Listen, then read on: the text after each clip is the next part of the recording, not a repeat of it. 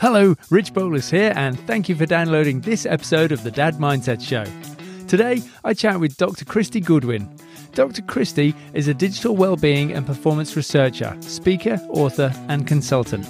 In this episode, we discuss ways we as parents can help our kids navigate the ever-changing digital world. We also delve into the science behind why an otherwise very well-adjusted child might emotionally combust when you ask them to switch off their iPad.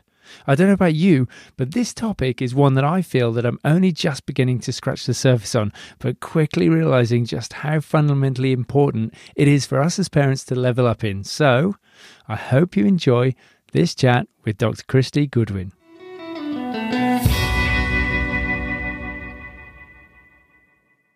Dr. Kristy Goodwin, welcome to the show. Great to be here. Now, you're a digital wellbeing and performance researcher. Can you give us a bit of background into what inspired you to become that, Kristy? I'm going to be completely transparent, and I fell into this line of work purely by accident and by a serendipitous event. I had been a teacher, an early childhood and primary school teacher for many years, and then became an academic. And my research focused on looking at the impact technology had on young children's learning and development. And I experienced what I now call life's greatest equalizer, and I became a parent for the first time. And all the theory and all the work, I was a kindergarten teacher one year, and I had a 1:35 ratio. And so I had very naive expectations of what motherhood would look like, having a 1-to-1 ratio. I thought it was going to be a walk in the park. That's why I call parenthood, I think it's life's greatest equalizer. So I had taken my son. Now, this isn't how I date his chronological age, but it is important for this story. My son was 6 months at the time, and he was born 6 months after the first iPad was released. Important for this story. So I took my son at 6 months of age to do his developmental check with a local healthcare clinic nurse. I had been to the paediatricians and got the all clear, but I was the A-type nervous first-time mum and worried the paediatrician might have missed something. Poor second son, I did his 6-month check at 12 months, and third son, I don't think I did a 6-month developmental check at all, but the first one, I did it twice. So I sat down with the local clinic nurse, and she was asking all the regular questions you'd expect at a 6-month developmental check. Was he having tummy time? Was he babbling, started solids? And then she turned and asked me what screen time he was having. And I thought, wow, we are imitating the American Academy of Pediatrics, who part of their pediatric check is talking to parents about screen time. And I thought, this is fantastic. And I said, well, nothing. He's 6 months of age. And Joan, the healthcare clinic nurse, leaned a little closer and said, no, tell me, Kristy, what screen time he was having. And I thought it was a candid camera moment. I said, well, he's not having any screen time. And she proceeded to do what Maggie Dent calls, the skippy sound, and she wagged her finger and did the, and I said, pardon? And Joan, the healthcare clinic nurse, told me that at 6 months of age, my son would fall behind because he should have been watching Baby Einstein DVDs, and he should have been learning colours, shapes, and nursery rhymes on an iPad. I was mortified. Flabbergasted, hadn't been caffeinated, and actually couldn't come up with a coherent response. So I took our 6-month-old home and put him to sleep, and he did, this isn't me showing off, this was an anomaly, but he did one of those turbo naps, the naps when you go in and check that they're breathing and then you commando crawl out. And he slept for 4 hours this day, and in his 4-hour nap I did two things. The first thing I did, ironically, and the irony really isn't lost on me, is I went to social media and said that babies need laps, not apps. And that post went viral. I didn't share too much, but I shared a little bit of the unfortunate situation I'd had. And the second thing, given I had all this time on my hands with this super long nap, was I thought, this is such an important topic. I knew I was in a really privileged position being a researcher, that I had access to the information and the research and science. But I also knew, having been having that experience with Joan, that parents were given such confusing and conflicting and contradictory advice around screen time. I'd had this advice from, my healthcare clinic nurse, but a girlfriend of mine at the same time was told, ban screens altogether. Do not let your child watch a screen before they're 2. And so I knew as a parent what sort of misinformation and the myths that were being perpetuated. So I decided to write a book. Now, I did not write the whole book in this 4-hour nap. Please do not be duped into thinking that's what I did. But I wrote a book about this topic. And since then, I've been asked to speak to schools. This work came out around the same time where a lot of schools were implementing the Bring Your Own Device program. And many parents were raising significant concerns with schools rolling this out, saying, look, I just can't control this. My child's throwing techno tantrums. They're spending more time than ever on a device. What's the impact it's having? And in schools' defence, they often didn't have access to the research and information. So I guess that's my passion, taking the research and science. I am a self-confessed nerd, but translating that into the practical and realistic information that parents need. So that's a rather long-winded answer. I fell into this work. No, it's great, Kristy. And I think, you must see so much in this field, and you have so many parents reach out to you. What's the biggest question or the most frequently asked question that you get? Do you know what? It is consistent, and it does not matter what part of Australia or even Asia. I do a lot of work in Asia as well. The number one question I am asked is how much screen time? What's the magical number? And I almost feel disappointed when I say to parents, we do have government guidelines, we've got recommendations, but you can't simply prescribe an amount of time that is optimal or healthy for children simply based on their chronological age. I believe that the time is important, but it's only one piece of the puzzle. And I worry that if we obsess or have a really narrow focus and only consider how much time they're spending online, we miss some really other critical questions. What are they doing? I think that's probably the bigger question we should be asking. When are they doing it? What times of the day, and how does that impact their focus and their sleep? How are they using it? Part of the digital wellbeing work that I'm doing now is teaching families how children and adolescents and even adults can use technology in ways that will support everything from their vision and their hearing and their musculoskeletal health.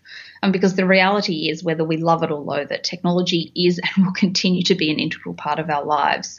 I think it's broadening the conversation, but most parents really want the magical number. And unfortunately, I find it hard to prescribe, a dose of digital. If you've got multiple kids, we all know kids have all got different tipping points too. You could have kids that are the same chronological age and, half an hour on a device, and one of them will come off and they're perfectly fine, but the other one has half an hour and they come off and they're like the digital zombie, or they're aggressive, or they're displaying, some unfavorable behaviors. So it's really hard to prescribe an exact amount. Yeah. And are there any, you mentioned obviously, so what are they doing on there? When are they doing it? Are there any key things around when they're using the screen time that you can be quite prescriptive with? Yes, and I often say to parents, look, I don't like to should on any parent. I know as a parent myself, we get should on all the time, being told what we should be doing.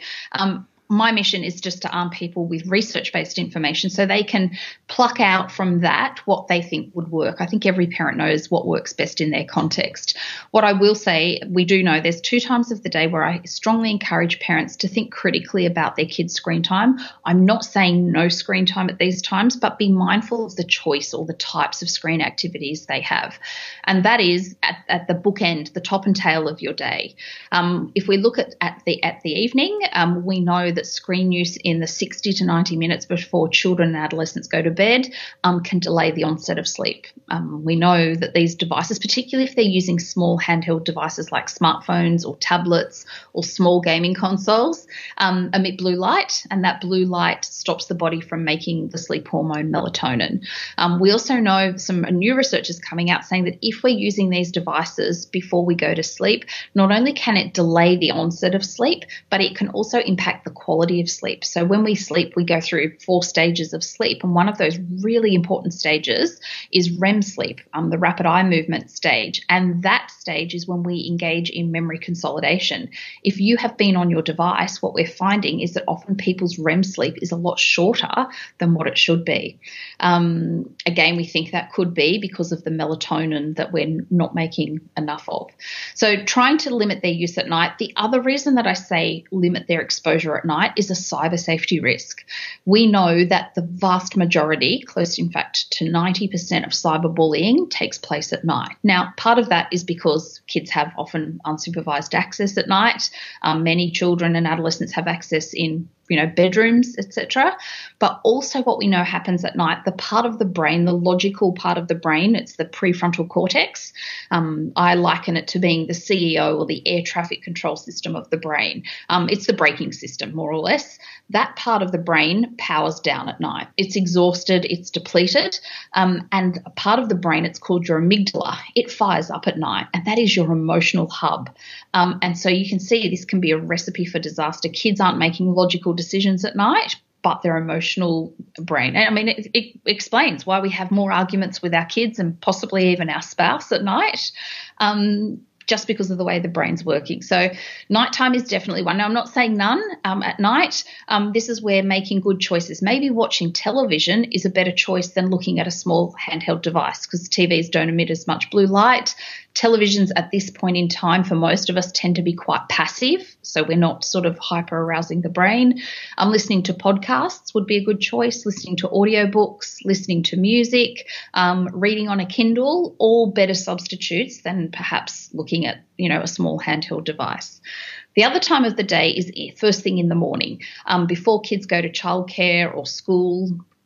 And again, making careful decisions. So it's not saying, because I know for some families, screen time can be part of the morning routine, but just being mindful that you're limiting their exposure to, rapid fire, fast paced cartoons or, first person shooting games that can really hyper arouse the brain and make it really hard for them to go from that sort of action into a classroom and be expected to pay attention to a teacher who may not be as, doing somersaults across the screen and, firing confetti and giving them stuff. Yeah. And the other thing with the morning, I was just going to say, and I think this applies to us as well, is that if it's the first thing they do when they wake up, what we do is activate their stress response. The online world is like a sensory smorgasbord. There is so much for us to process. And if that's the first thing we do when we transition out of being, unconscious to being sort of subconscious or semi-conscious, and that's the first thing we do, we are overstimulating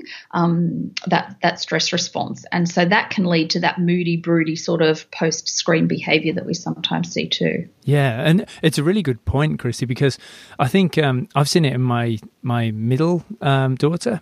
So she had a situation where obviously she got revved up really quickly in the morning, but then straight afterwards we went, come on, pull that back. We've got to do some cool stuff. It's a beautiful day outside. And immediately she said, it's boring. There's nothing exciting. There's nothing to do here. Can we go over to grandma's because there's nothing here? And she was... It was really sad because she genuinely believed there was nothing of interest in the house, in the court, with all the friends on the court. And maybe it was because of that comparison, to what she was doing previously. It is. And this is why one of the key things I say to parents is that we need to, more than ever, foster boredom. We need our kids to experience what it's like for things not to be instantly rewarding, for things not to be instantly gratifying. And the reason that our kids do gravitate to the online world is because exactly what you just described there, it's easy, it's fast-paced, and it's the novelty factor. The online world, with very little cognitive or mental effort, you can be rewarded and praised. So being okay with boredom, and when our kids tell us that they're bored as though we've committed the worst crime against childhood on them, I say to parents, go and discreetly high five yourself and pat yourself on the back. You are giving your kids something that is so important. I do a lot of work with big corporations, and one of the key things I say for peak performance in this digital world is that you need to digitally disconnect. Having unplugged time, basically being bored. Neuroscientists call it the default mode of thinking, or they refer to it sometimes as mind-wandering mode. We need that time, that idle time, for ideation, for creative solutions, but now we often fill that time with a screen. So I think the fact that your daughter, it's a sign you're doing a great job, the fact that she has declared she's bored is so important for them. Yeah, it didn't feel like a great job at the time. No, it doesn't.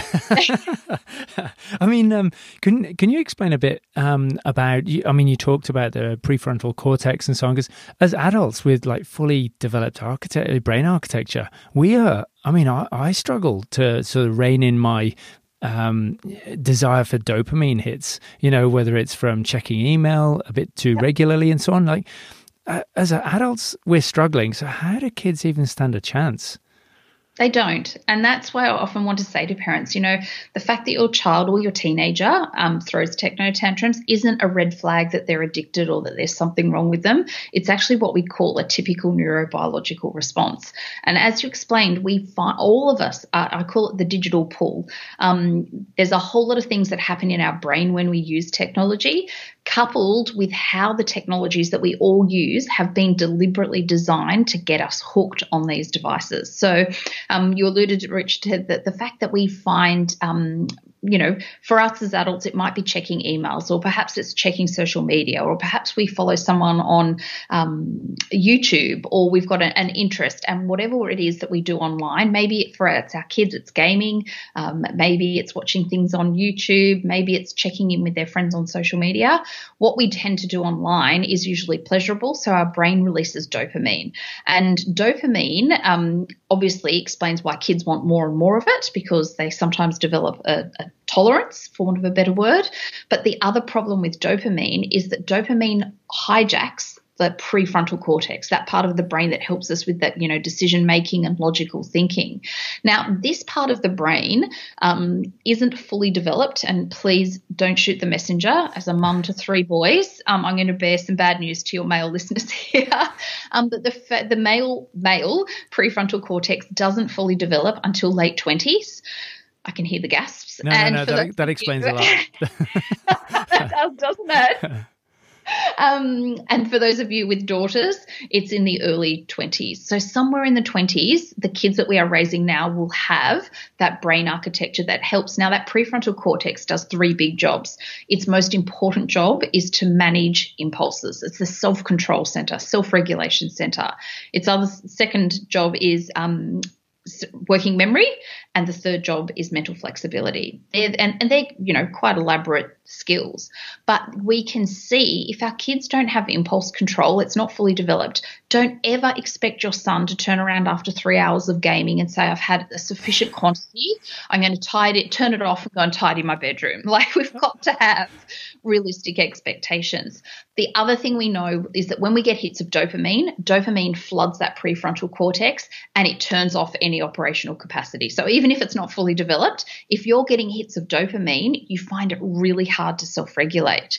And the analogy I tend to use here, for me, it's dark chocolate. I often say to myself, I'm going to have 1 square of dark chocolate, and 1 becomes 2, becomes 4, becomes the whole block. And now we know why. It's the dopamine overriding the self-regulation impulse control center. You could imagine for our young kids, when they're doing something that's first of all easy, second of all, it's always new and interesting, and third of all, there's usually a social component for most kids, particularly once they hit primary school, whether it's a multiplayer video game, whether it's chatting with their friends, perhaps it's even just social capital. You know, you're watching the YouTube channels that your friends are watching and talking about at school. Maybe it's you're not playing multiplayer games, but you are playing perhaps Minecraft, and you talk to your friends about what you've crafted and built. So there's a whole lot of, you know, that's going on in our brain, coupled with the fact, you know, these technologies that we all use have been deliberately designed with some really, you know, persuasive design techniques. And the biggest one that explains why all of us, parents, children, teenagers, find it hard to digitally disconnect is because the online world is a bottomless bowl. It's like an infinity swimming pool. I often refer to it as the state of insufficiency. We never, ever feel like we're done. There's no finish line. I don't know about you, Rich, but I desperately aspire to have inbox 0, and it never happens. Or if it does, it lasts for 2 minutes, and then there's a barrage that have made their way in there. When, again, the technologies work against us. You know, many of our kids like watching streaming services, so YouTube or Netflix or Stan, and now the default setting on those platforms is the autoplay feature. Yeah. never ever going to feel like we're done, because that next option keeps coming, or there's a menu down that right-hand side in YouTube of exactly the types of videos that would pique our kids' interest. So, it's the brain. I almost call it like this digital superstorm. We've got these vulnerable brains for all of us, particularly our kids, and coupled with these deliberate design techniques that make it so captivating. And in our defense, we're the first generation of people who've tried to sort of navigate this. Yeah, and we've come from an analog world. I mean, I love that comment about, technology is only something that's invented during your lifetime. So to the kids, this isn't even technology. It's just how the world works. Whereas to us, this is definitely technology. And so, I mean, do you have any suggestions, or what would be some key tips or tactics that you could suggest parents take? Yeah, so my big message to parents is be the pilot of the digital plane and not the passenger. And as the pilot, you've only got to get the 3 Bs right. The first one is to have boundaries around your kids' screen time beyond how much. Yes, how much is important, but we also need to look at some of those things we talked about at the beginning. What are they doing online? Is it age appropriate? Is it active? Is it passive? Is it leisure? Is it learning? Really know the digital playgrounds your kids are playing in. Have limits or boundaries around when, what times of the day can they use it? Where are the no-go tech zones in your house? How do they use it, and also with whom? Do you know who they're interacting with? The second B is make sure that technology doesn't encroach on your children's basic needs. And I'm happy to explain what I think their 7 basic needs are. Yeah, that'd be great. Third B, I'll come back to that then. The third B is boredom that we talked about before. So if you as the pilot, you can make sure that you've got some boundaries in place, beyond just the how much. Many parents put limits on it and say, well, I've given them a screen time limit, but we've got to have sort of a broader set of boundaries, making sure that those basic needs are in place, and boredom. And chances are your child can develop healthy relationships with technology. Banning it or suggesting that it's something that's taboo or toxic isn't going to set our kids up, because the reality is this is going to be an integral part of their lives. So I'll circle back to what their basic needs are. And this is where I say to parents, instead of having a screen time limit, I suggest a formula for calculating screen time thresholds, more, I guess, or amounts of screen time, but not simply based on your child's chronological age. So what I did when I wrote my book, and this wasn't in the 4-hour nap, this was months and months of research, I looked at what neuroscience and developmental science tells us that are kids and adolescents' basic priorities. What are their basic developmental needs? Because we've got a really strong, really robust body of research that tells us what humans need for optimal development. And this is where I often say to parents, the basics work if you work the basics. These things aren't, they're neuroscience, but they're not rocket science. So kids need relationships. They need language, they need sleep, they need play, they need physical movement, they need good quality nutrition, and they need executive function skills. And those executive function skills are those skills that we were talking about before that develop in that prefrontal cortex. They are the 7 basic things that research and science tells us that kids need for optimal physical and psychological development. Now, we need to make sure that those 7 needs, imagine a glass jar. I'm borrowing Stephen Covey, who was a productivity expert, his analogy, and he said that in your glass jar you need to put in life your most important priorities. I think he called them your rocks. Once you've put your most important rocks in, then there's some space often between those rocks inside that glass jar, and you can fill that up with sand, which would be your less important priorities. And I think that analogy works really well when we consider kids and screen time. Imagine their week, maybe rather than a day. If we consider their life over a week, are we making sure that those 7 basic needs are going in the jar? Are they getting enough time for sleep? Are they getting enough time for play and movement and physical activity? Then we could put screen time in, and we wouldn't have to have all this moral panic that it's harmful and it's derailing their development, because their basic needs have gone in the jar first. What's happening, however, in many Australian households is if we take all of our kids' needs out, What's filling the jar first is screen time, screen time, screen time. And all of a sudden, the research is telling this. We have got primary school and secondary school kids who are not getting anywhere near sufficient amounts or quality of sleep. We know physical movement. We've got kids who are more sedentary than what they've ever been. We've got kids with a delayed expressive and receptive language skills. We've got declines. Anecdotally, teachers and a lot of allied healthcare professionals are saying we're seeing a decline in social skills amongst young people. So this is where it can potentially be a problem. And this is where I think there's a lot of hype often around the impact of screens and social media on mental well-being. And I think it's not necessarily the screen and social media per se, it's the displacement effect. Yeah, it's the opportunity cost. Exactly. Spot on. Yeah. So, I mean, that's a lot to take on, actually. Wow, this is harder than I thought, Kristy. No, so when you look at the week, obviously, movement. Actually, probably a better example is during lockdown, we've had, it's been front of mind for everyone. We've had opportunities to get out and exercise. So that's actually been something that I think a lot of families have got on board with and actually spent time as a family going out for a bike ride or a walk. That has been good. Those those other skills, what are the ones that you think have been impacted most during lockdown? Look, in some regards, I have seen families who have definitely increased their physical movement. In some family situations, it's actually gone the reverse. And we know movement is really critical for not just our physical health, but for mental well-being. We know when we're physically active, we release dopamine, serotonin, a whole lot of really positive neurotransmitters. I think that's definitely one. The other one that has been both positively, I think, and negatively impacted is connection, that need for relationships. As humans, our most fundamental psychological driver that we have is relational connection. We are hardwired to be part of a group, to be part of a tribe.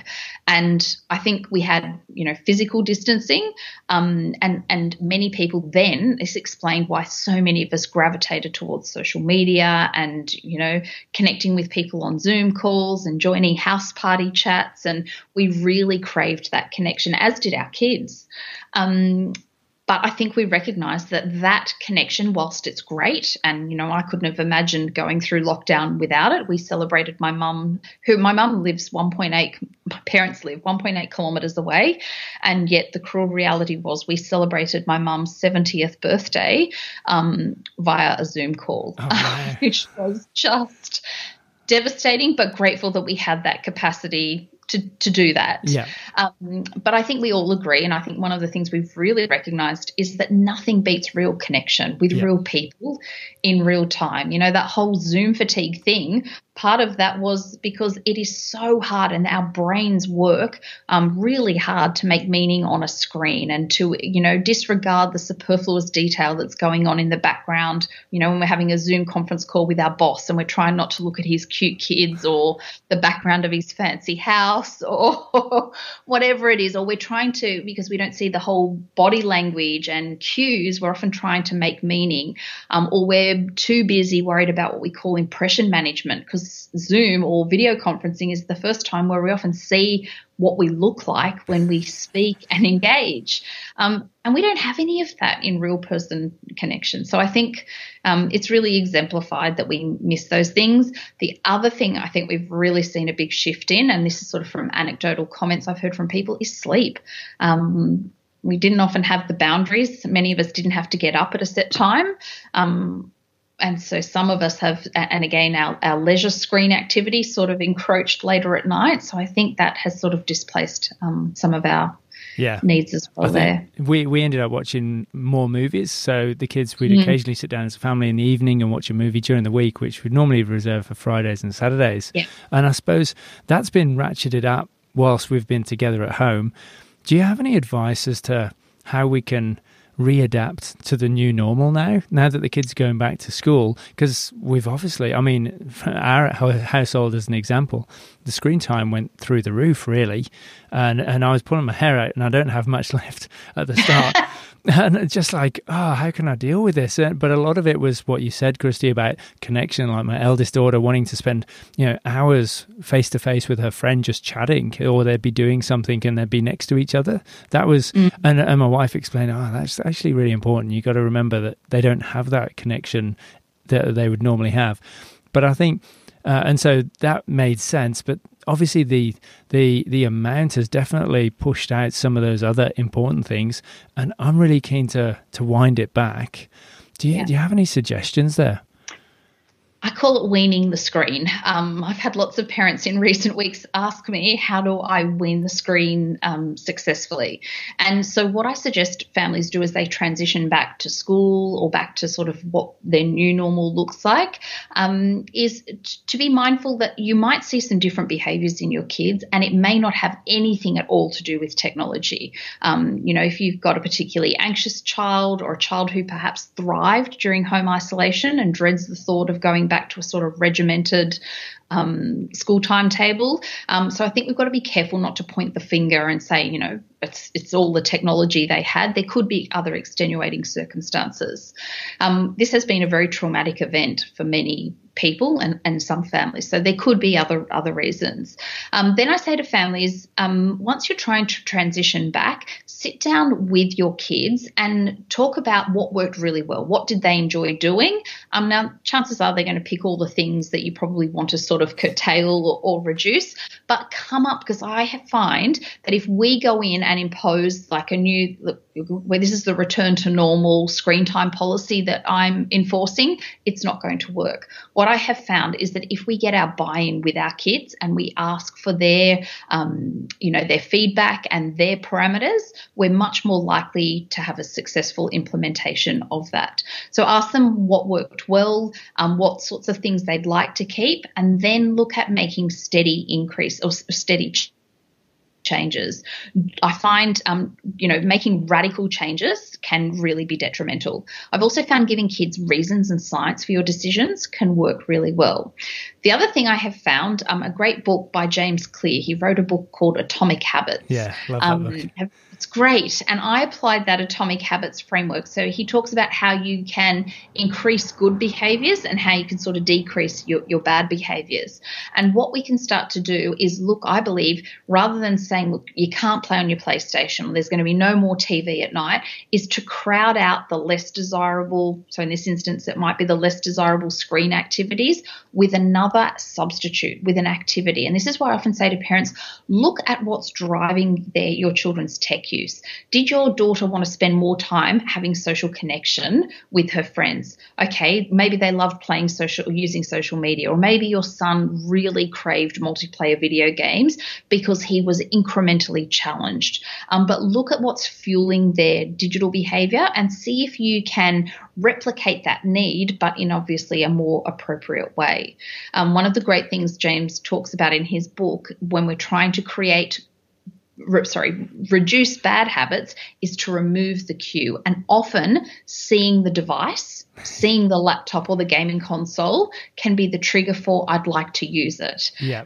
So where you can, and I know, you don't need to necessarily put sheets or towels over your TV, or I'm not saying go to those lengths, but, our son who's 9 used his laptop obviously for remote learning, but he also used it for his leisure activities. And he kept saying to me when we were transitioning back to school, Mum, I just keep wanting to go and look at it and look at the things on YouTube. He's quite interested in building bike jumps. So he's watching YouTube tutorials and then going to the local park and building his own bike jumps with a whole group of friends. But he noticed that every time he saw his laptop, he wanted to start using it. So he put the laptop in a cupboard of his own volition. Now, he's not a tidy kid. I'm not boasting at all. He's far from it.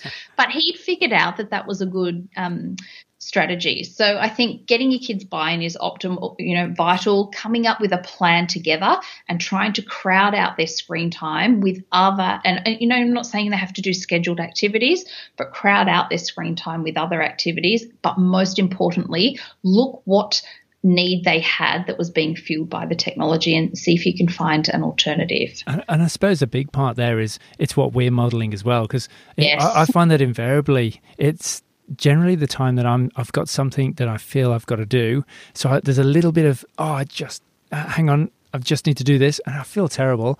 But then that sparks them going, right, well, if you're not going to talk to me or do what I want, I'm going to go and find something to do, which tends to be a screen. And Right. so I've Yeah. I've been really cognizant of trying to put my own phone away as much as Yeah. possible. And but it's hard, really hard. It is, but I think articulating that to our kids too, like that we struggle with it. And I found that, raising my guilty hand there too, Rich, as you were saying that, I'm thinking, yes, I know when I've gravitated towards the screen, my kids have often gone and done a similar thing. And part of that is because they've got mirror neurons. So that means they're hardwired. Kids imitate us. That's why, and it's always our partner's worst characteristics, never our own, that they choose to copy, but they are hardwired to copy. So I think, as you said, and it's not easy, sometimes, especially, and this is why we grapple with this as adults, work now bleeds into our personal lives, especially if we're trying to work from home. But it bled into our personal lives even before we were doing that. The fact that we've got mobile technologies, technology is now ubiquitous. It is literally everywhere. So I think talking to our kids about what we're doing on the device so they can actually see we're not sitting there necessarily chatting to our friends the whole time, but we're using it in a functional way, can really work. But I've also found articulating when we find it hard, and telling them some of the strategies that we've put in place to try and minimise our own use. That. Yeah. Wow. Yeah. And going on that journey together.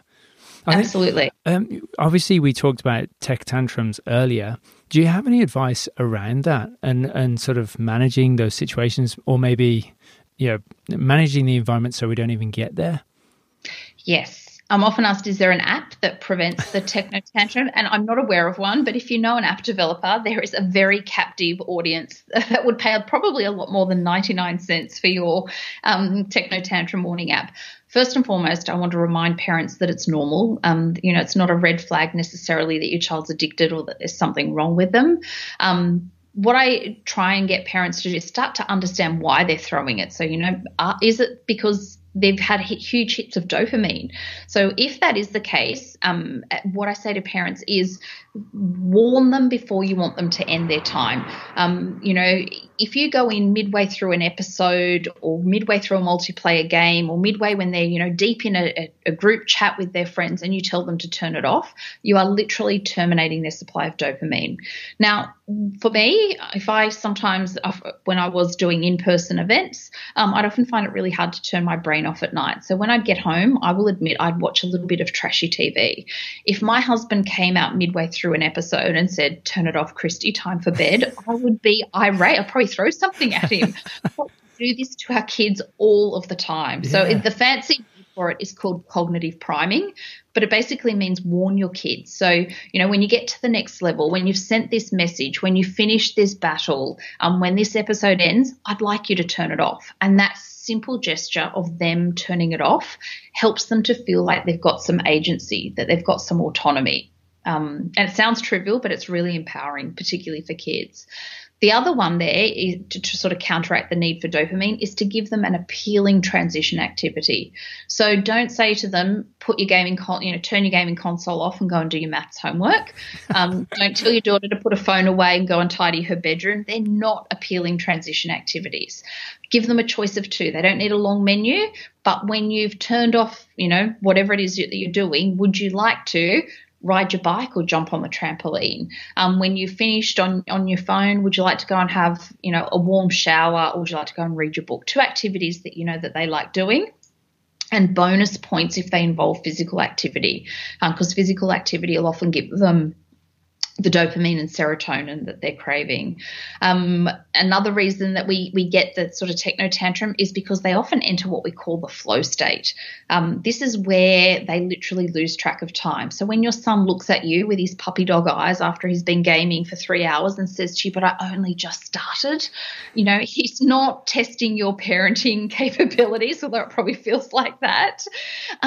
He's in this hypnotic state. And again, game developers and app developers in particular work really hard to get us into that flow state.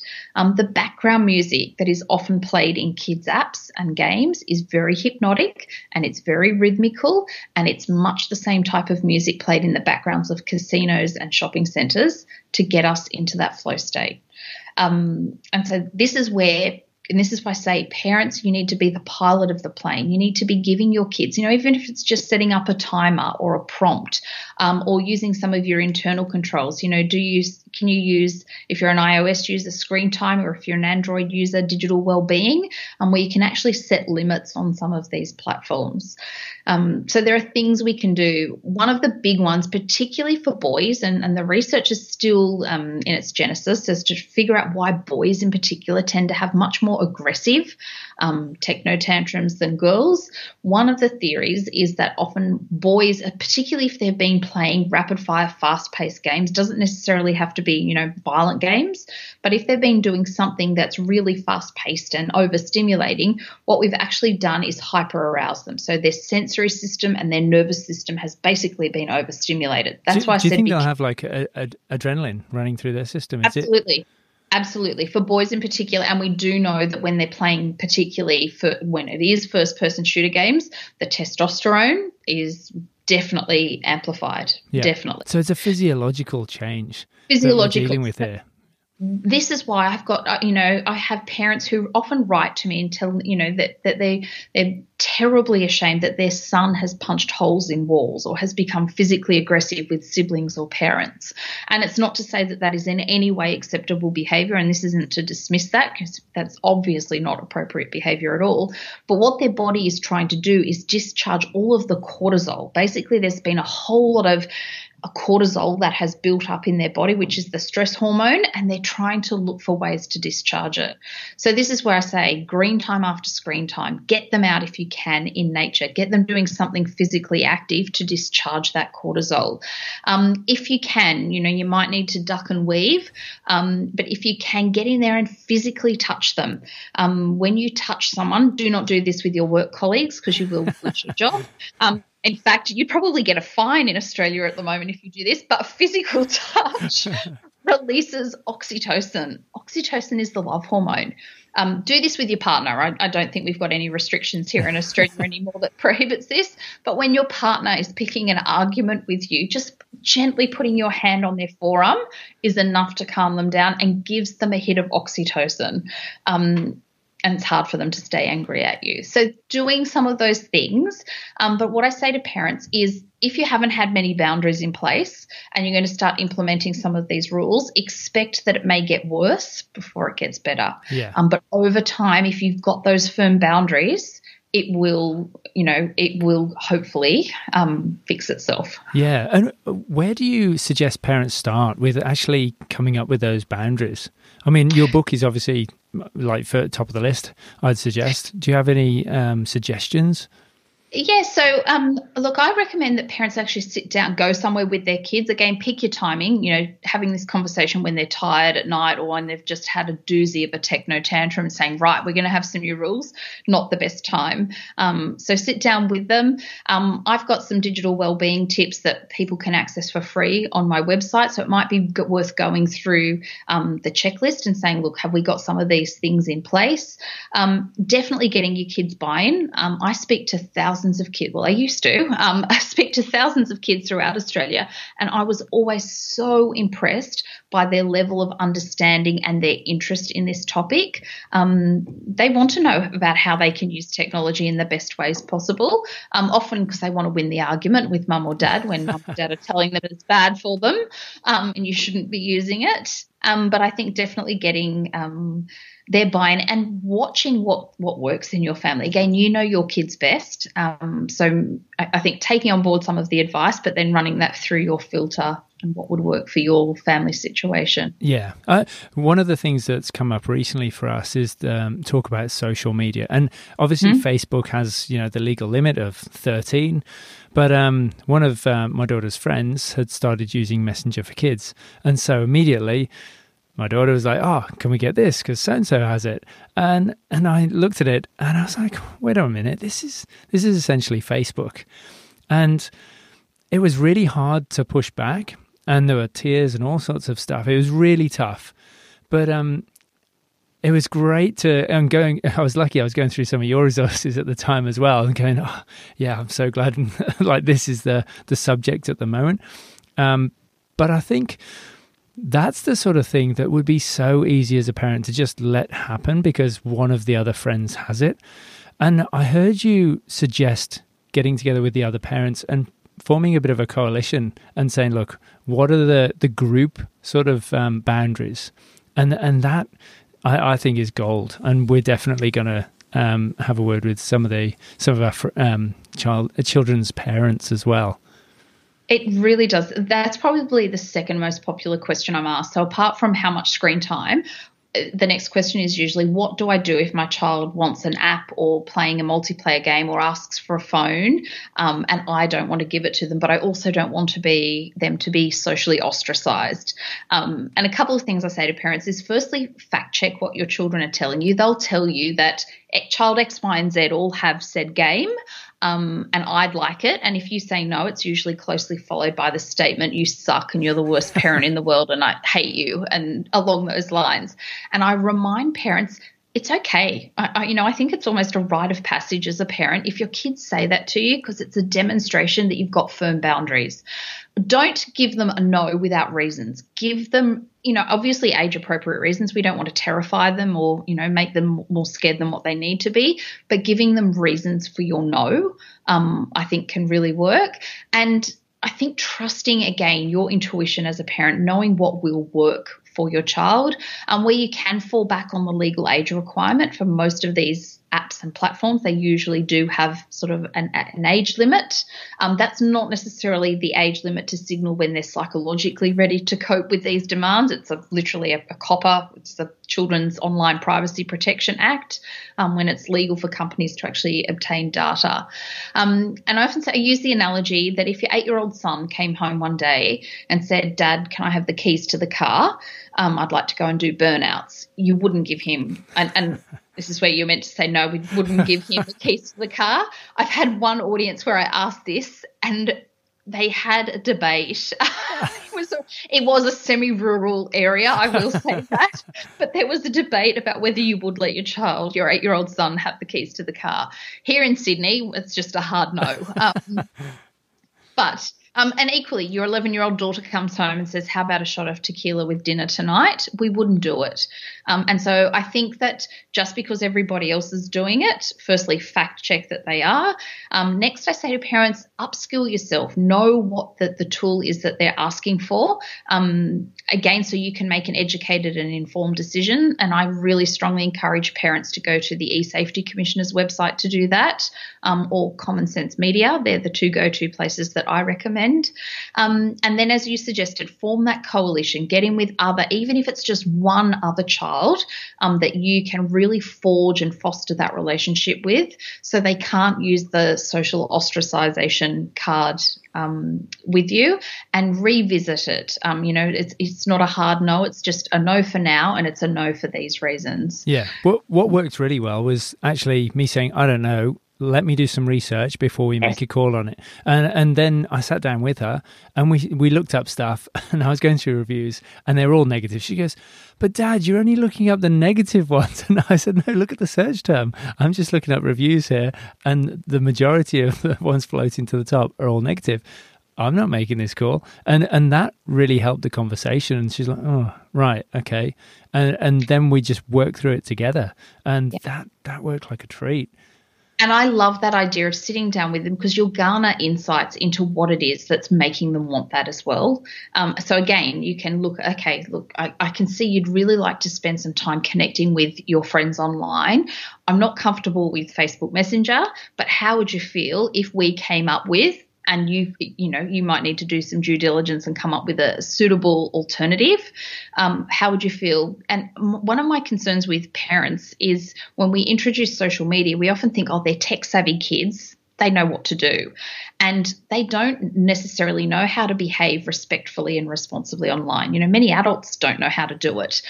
So I think if you are going to introduce an app or a platform with your kids, sit down and talk to them about how to actually use it in respectful and responsible ways. And it's an explicit and it's an ongoing conversation.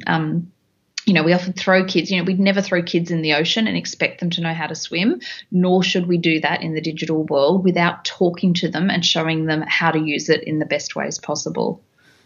Yeah. Wow. Okay. A lot of work ahead of us. I'm feeling quite daunted here, Kristy.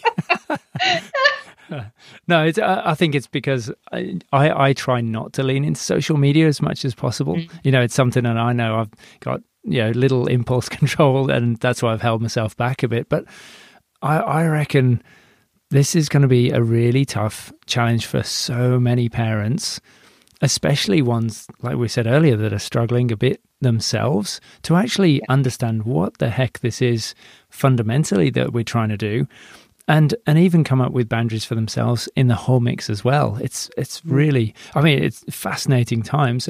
If nothing else, it's pushing us as parents to learn more about our own psychology and our own triggers, our own cue, all that sort of stuff, which is brilliant, I think. And if we can go on that journey with our kids, that'd be wonderful for them to, know thyself and give them the tools to actually figure this out for themselves and have a reasoned sort of debate about whether this is a good thing or bad. And I guess that's the goal I'd love to shoot for, where we can sit down and argue this out in a reasoned way. I'm so glad you said that, because that's I'm midway through, so it's too late to change, but that's the topic of my book that I'm currently writing now. It's about how do we tame technology as adults, because in our defense, we are the first generation of parents who are raising completely digital, I don't really like the word digital natives, but kids who are immersed in this tsunami of tech from the minute they are born. And we don't have any frame of reference. As you said, we had analog childhoods. We stared at the sky, not at a screen. We spent time with people, not with pixels. And this is the very first time in history where a generation of children and adolescents know more about a topic than what their parents, their caregivers, and their teachers know. And so the whole dynamic has shifted.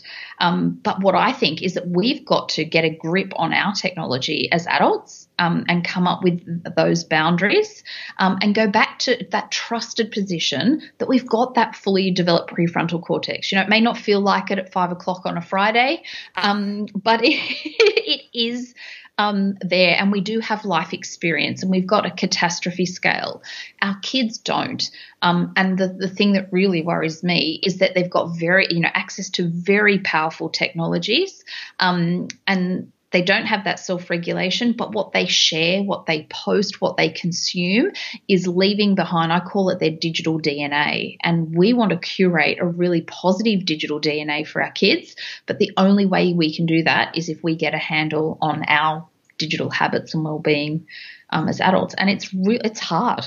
I struggle as much as anyone else. I'm writing this book more or less as a guidebook for myself. But it is hard. And in our defense, the tech has been designed in a way to get us all hooked on it. It's hard. So, sorry, that's probably there's a bunch of really good business models that are built around this. And totally. It's almost like shooting fish in a barrel. Yes. But so you've got the book coming soon. Do you have a deadline that you're working towards? When should we look forward for it? I'm going to say, where are we? We're in 2020. Yeah. It will be out in 2021. I'm just saying that for now, just Great. to be safe. And what other projects are you working on, or resources, or would you like to give a shout out to?